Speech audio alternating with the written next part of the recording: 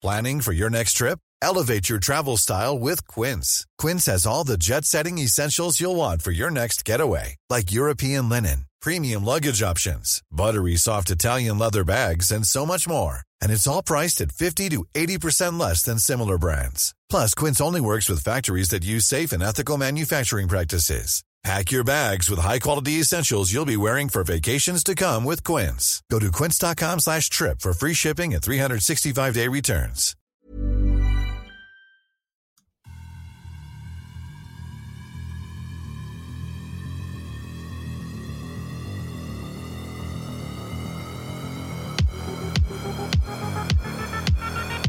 Welcome to the Pocket Lint Podcast.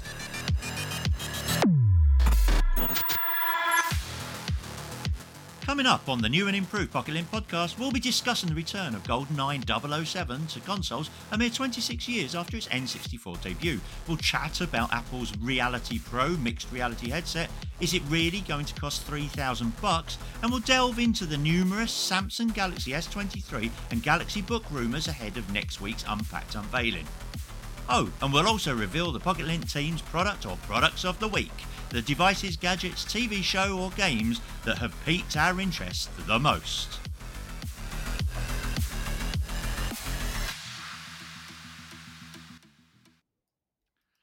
Well, that was quite dramatic. I'm Rick Henderson, and joining me for this latest episode of the Pocket Lint Podcast are Chris Hall and Britta O'Boyle, the editorial director and deputy editor of thePocketLint.com, respectively. How are you both doing? Good, thanks. Good, thank you. That was great music. Love it. Yes. Oh, it scared me. But I think it worked. Let's get on with the news.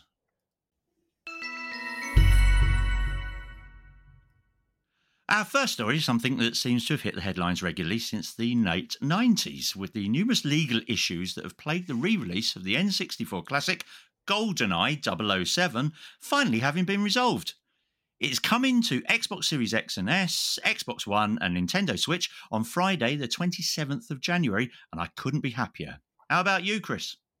I couldn't be happier either because I absolutely loved it. But I do wonder if I'm going to be disappointed that the world is now completely different. I'm not a student. I'm not going to be playing it at 3 a.m. eating pizza. Or maybe I will. Maybe I will. I don't know. Well, it's coming to give a bit of background, it's coming to Switch Online Plus expansion pack and Xbox Game Pass. The Xbox version is going to be a 4K remaster as well, which is especially exciting because it will look probably brilliant. To give it some context, I used to play this on a 20-inch CRT. So a tiny little television when I had it plugged into the N64. That version surely isn't going to look that great on a 65-inch OLED, is it? Yeah, it's going to be interesting because we used to play this 4-player split screen, I believe, divided into quarters. So, yeah. Do you know if you'll be able to play multiplayer online? Yes, I understand that has been added to the game, that there will be this opportunity to actually play it online for the first time ever. And everybody will just try and be Oddjob, surely, because that was the cheat. That was the cheat code. I wonder if all the cheat codes will still work. That would be pretty good if they did. Oddjob was always the one, because Oddjob was shorter than any other character. So you couldn't hit him as well because he was smaller. So everybody just wanted to be Oddjob. GoldenEye was also I think it was the origin of the massive heads as well. So you could put in a code so that everyone had a massive head and then run around trying to shoot each other with a golden gun and things like that. Oh, the golden gun was the favourite bit. The mad dash for the golden gun. One shot, dead. It was just brilliant. Yeah, so many fond memories. Britta, if I said GoldenEye 007 to you, what would you say? I think I might be washing my hair that day, actually. Well, no, to be fair, I do remember the original, and I did have an N64, but I think there might be some more exciting things for me this week other than that coming out, to be honest. But hey, Well, we'll come to one of them, which is the second news story of the week, which is now on to Apple's mixed reality headset, which has also seemingly been speculated on for what seems like years. And my big question for you, Britt, is will we finally get it to see it unveiled this year? And if so, when do you think that might be? I think if we see it this year, it will be towards the end of the year, latter part of the year. Not WWDC?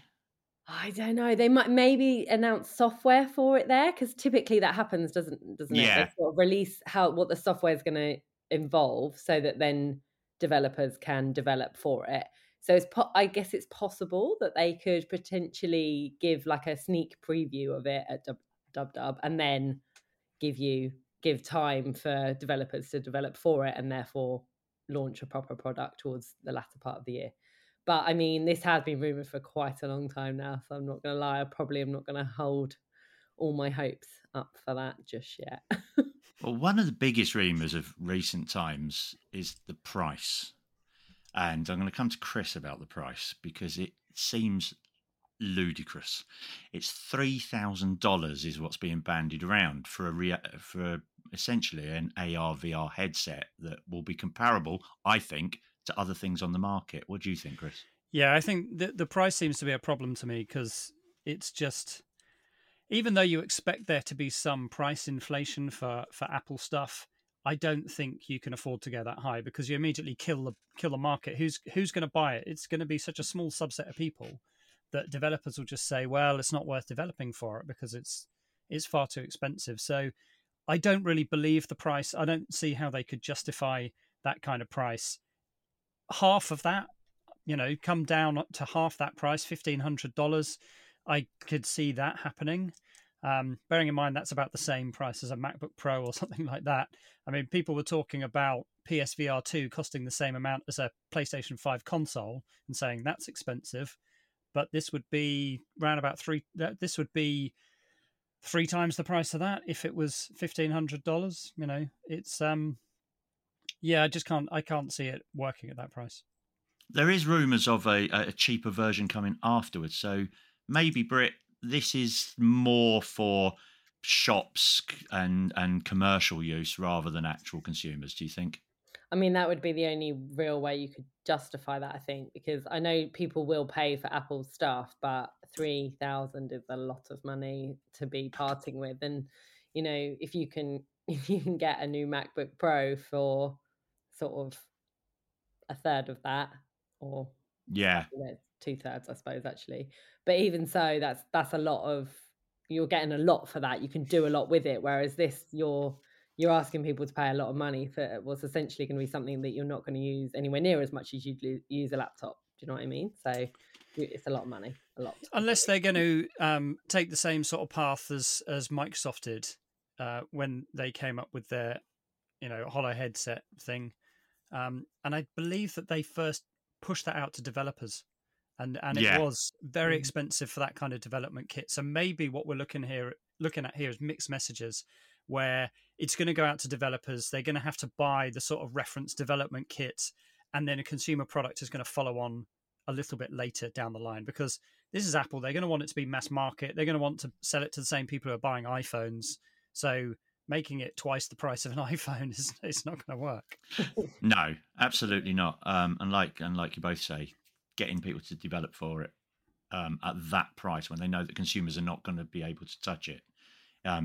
I do remember going to see the first generation HoloLens with Microsoft at in San Francisco many years ago, and asked them about it, and they said they didn't expect it to go into consumer hands for a good 5 to 10 years.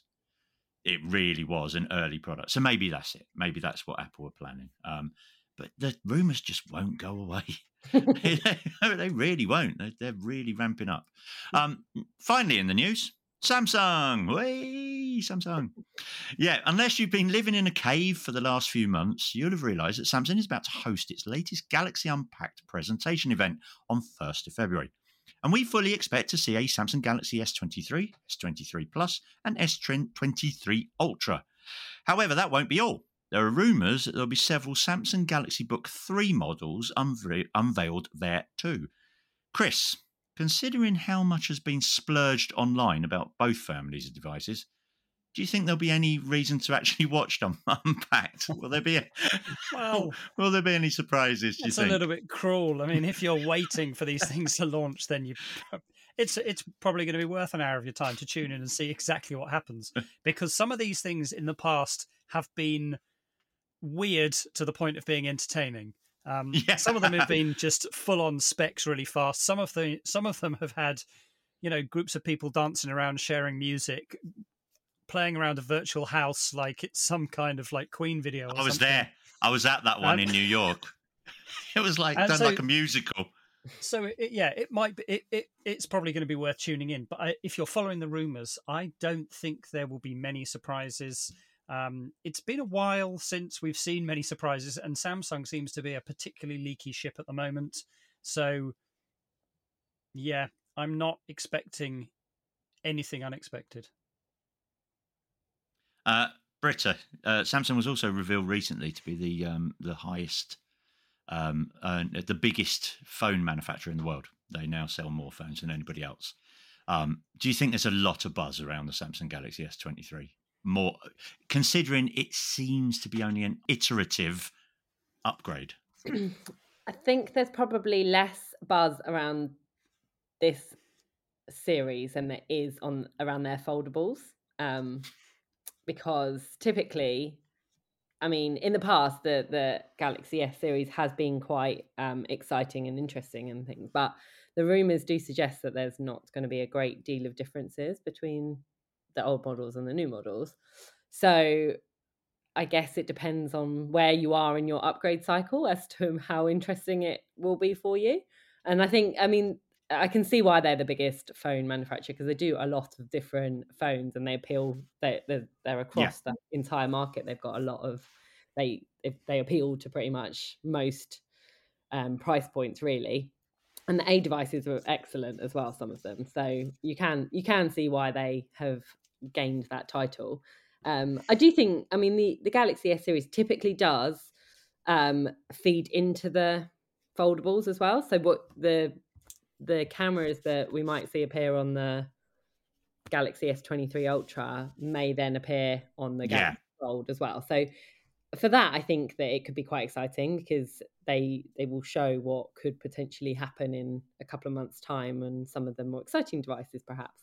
And also, it is their flagship range, right? So especially for those who wanted a Note, they now have to go to the S23 or Ultra instead. So I think for some people, it definitely carries some buzz, but perhaps not as much as their foldables, because they're a little bit different compared to your usual. Do you also think that we might see something different there? Something like a Galaxy Watch, perhaps? I think because the Galaxy Watch models launched in August, they're quite recent, and therefore I don't think they'll appear at Unpacked this year. I think we're just I think it will just be the phones and the rumoured laptops as well. You know what I'm really hoping for? I'm hoping for it to last just about 20 minutes. There's no chance of that. Yeah, I like that. But on that though, there is something, the reason I would say to watch Unpacked is that actually, even if you already know the specs, because the spec sheets have leaked, and whilst they might not be accurate, they looked pretty good. They might show off some of the features that the phones might come with, which actually none of the rumors have said yet. So we don't actually know what new features they might add. So whilst there might not be upgrades in terms of resolutions and stuff, there might be some other features that might be more exciting. So for that, I'd say it's worth watching Unpacked, because they probably go into a bit of detail into what the new phones are actually capable of and stuff. So if you're going to buy one, then it's useful to know these things. For sure. It'd be nice to see some of the samples of the 200 megapixel sensor that they're going to be putting in the Ultra as well. Okay, so that's it for the news. In the future, we'll be interviewing the great and good of the tech industry for this new and improved PocketLint podcast. However, while we've got a few lined up for forthcoming episodes, you'll just have to put up with us this week. Never fear, though, because it's time for some more tech treats, thanks to another new feature that we like to call the PocketLint Product of the Week. Each episode, the PocketLint team will choose a product or products that have particularly caught our eyes, whether that be something we've reviewed on PocketLint.com or something we're particularly looking forward to. So that being said, what's the PocketLint product of the week this week?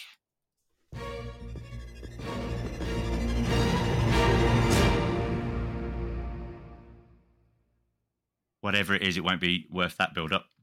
I think as it's the first of our new style podcast, we each get to choose a product that has tickled our fancy this week. So, Britta, we'll start with you. What's your product of the week?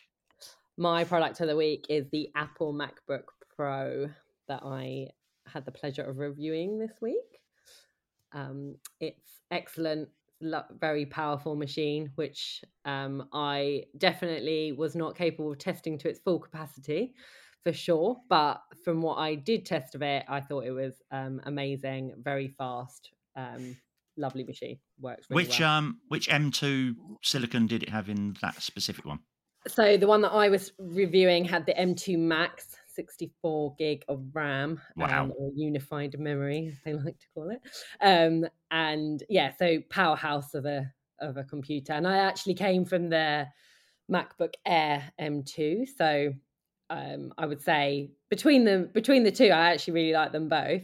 The Air is lighter and easier to sort of carry around and stuff, but the MacBook Pro is rapid and definitely does things rather quickly, which is great. Also looks pretty, so you know. Does it still have one of those Touch ID bars or? No, so they got rid of that. So it's full height function keys again, which I believe was the same on the M1 Pro and Max models from 2021 as well.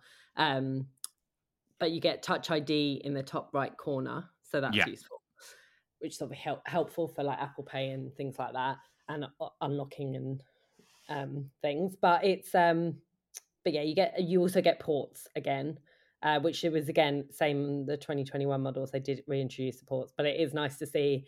And for those people that use SD cards, photographers and whatnot, it's very useful to not have to carry around a dongle everywhere because those dongles are a bit of a pain. So that has been something that I've really appreciated on this model compared to the M2 Air, because actually I had to carry around dongles for that when I went to CES. So it's definitely nice that you don't have to do that. So I'm appreciating that at the moment. What market do you think it's aimed at, the new MacBook Pro? It's tricky, I think, because for me, for me, the general user, that doesn't need to do anything too sort of intensive. I would say that the MacBook Air is more than adequate for that, because that's also a very quick machine, great machine. But I would say that content creators, anyone that's video editing, things like that, I definitely would say that they would probably be more likely to pick the MacBook Pro, especially because you get the fans, obviously, which helps with the more labor intensive tasks. But they're not cheap. They start at nearly £2,000 or $2,000. So you are talking some serious bucks, really. And when you hit the highest sort of spec models, which are insane, like I think there's like 96 gig of memory and 8 terabytes of storage, stuff like that. Like it's like fully spec'd machine, and you're talking like over 6,000 for those. Which is you might as well match it with an Apple mixed reality headset. Yeah. I mean, you could spend 10 grand in a couple of minutes there, couldn't you? Easily. So I'd say that you'd need to be someone that does do something like that in order to justify it, I would say. But then, my dad loves the MacBook Pro and he definitely doesn't do anything that requires it. So I suppose it depends on the kind of person you are, how much money you've got to spend. And I mean, the speakers are excellent compared to... And it'll last a fair while. I mean, if you're going to buy it at that kind of spec, it's going to last a while. I'm still using a 2015 iMac and it still works perfectly well. Yeah, I'm the same. I've got an old iMac and it's fine. Yeah. So at least you get the years out of it if you're going to spend the money and stuff. But I would say if you're someone that's got the 2021 models, the M1 Pro or the M1 Max, I'm not convinced that you would need to spend the money to upgrade, because I would imagine that machine is still more than capable. I would say that for those running sort of the later models, like Intel models, maybe they would appreciate the upgrade in speed that it provides. This also might be something that Chris agrees with, because we're going to move on to his product of the week, which I understand is another Apple product. Well, it could be. I've been using the Mac Mini, but I thought that I may change to the Surface Pro 9 Ah, if you'll permit me to do such a thing. yeah, Just to change the absolutely. flavor Of of it, course you because can. obviously, we can dive from Apple to Microsoft, and so I used the Surface Pro 9 from about the middle of December all the way through. I'm still using it now, which kind of suggests what I might say about it. The fact that I'm still using it, um, it's a surprisingly good laptop replacement. The thing that really stands out is just how versatile it is, because it will do so many different things. It will be so many different things. I used it mostly as a laptop, so I had the signature keyboard cover, which hides the pen inside it. I didn't really use the pen very much except for testing. But as a keyboard, I found that it worked really well. A lot of these keyboards don't give you enough travel in the keys. You can't really type at any kind of speed. It's not, it's only good for note taking. But the Surface Pro 9 is more than that. It's great as a productive machine.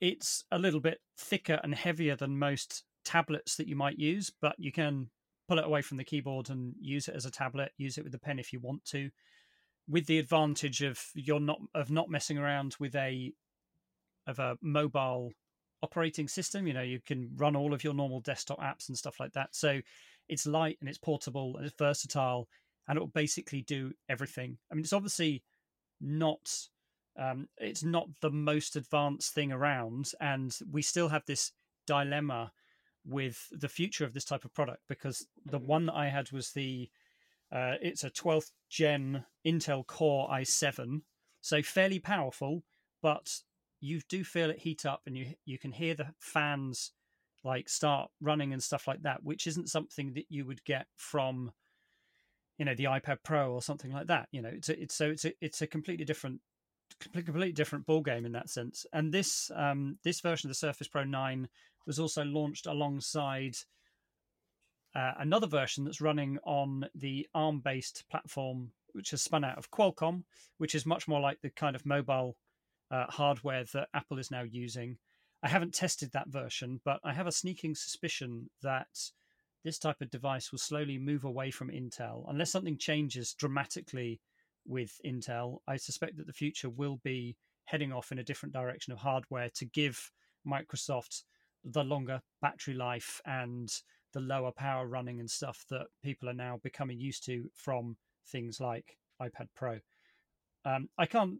There's because it does so many things. You will find things that you don't like about it. You'll find things that you do like about it. But it's a very, very comprehensive device. It opens up a range of opportunities. The thing that I love about it is it's light. The battery lasts for a good working day. You can chuck it in and out of your bag. It's been really versatile. People have raised questions like, "Oh, can you actually use that, on your lap?" And I was like, "Yeah, you can." And the crazy thing about it is the magnets are so strong that if you make the mistake and pick it up by the keyboard, you'll see the top half swing away, and you'll think, "No, it's going to die," but it doesn't. It just stays there. Like once I sort of grabbed it by the keyboard and stood up and watched this, grand and a half's tablet side of it swinging around, and I thought, it's going to go. It's going to be the end of it, and it was absolutely fine. So there's a lot there to be excited about. It's definitely something that's worth checking out.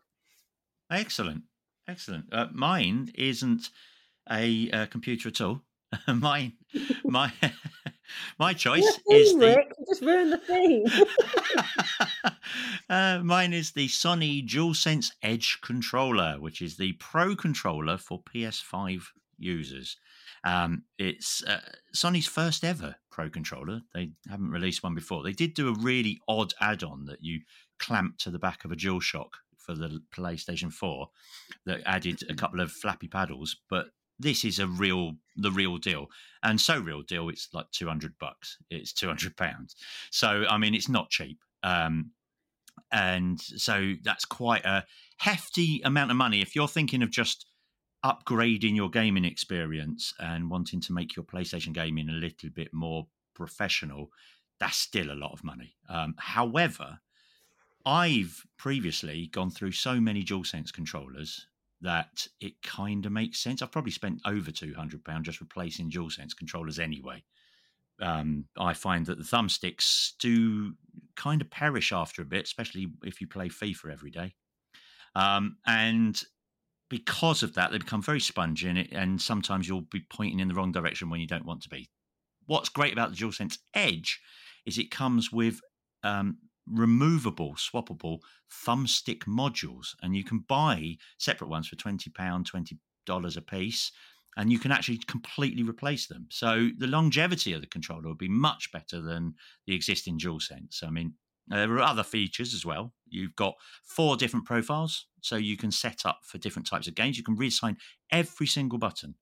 So, for example, if you want to have the fire button in a totally different place or the acceleration button in a totally different place, you can do that. For me, again, with FIFA, you also get 2 holes on the rear, which you can either put in paddles or what they call half dome buttons.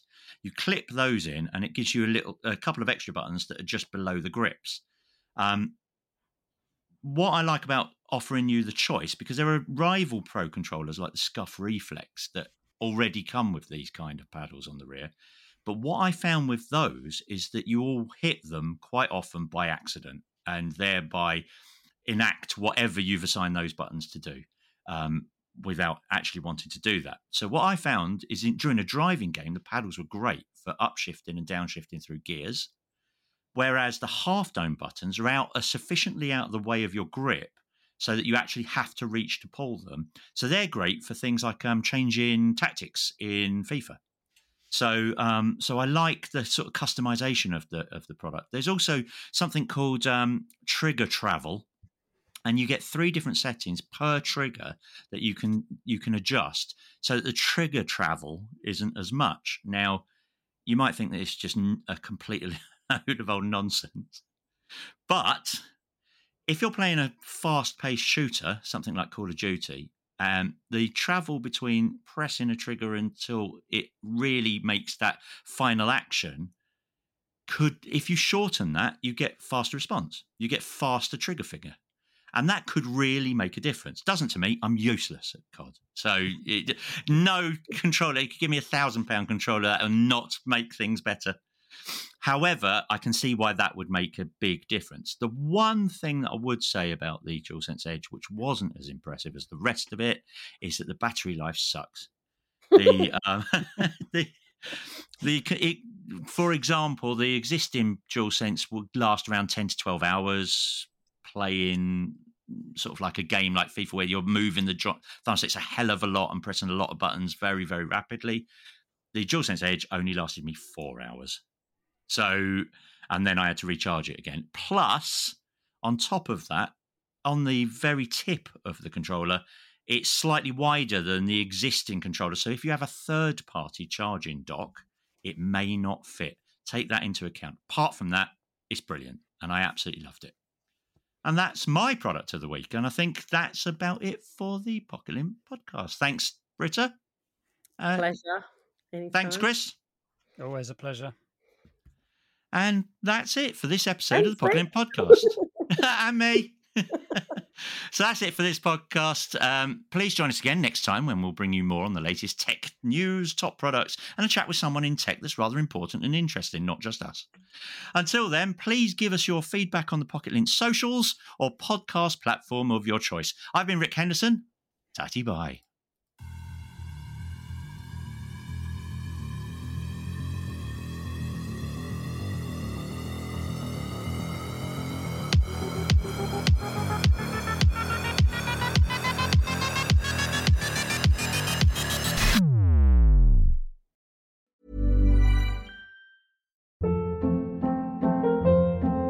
Hold up. What was that? Boring. No flavor. That was as bad as those leftovers you ate all week. Keke Palmer here. And it's time to say hello to something fresh and guilt-free. Hello Fresh. Jazz up dinner with pecan-crusted chicken or garlic butter shrimp scampi. Now that's music to my mouth. Hello Fresh. Let's get this dinner party started. Discover all the delicious possibilities at HelloFresh.com.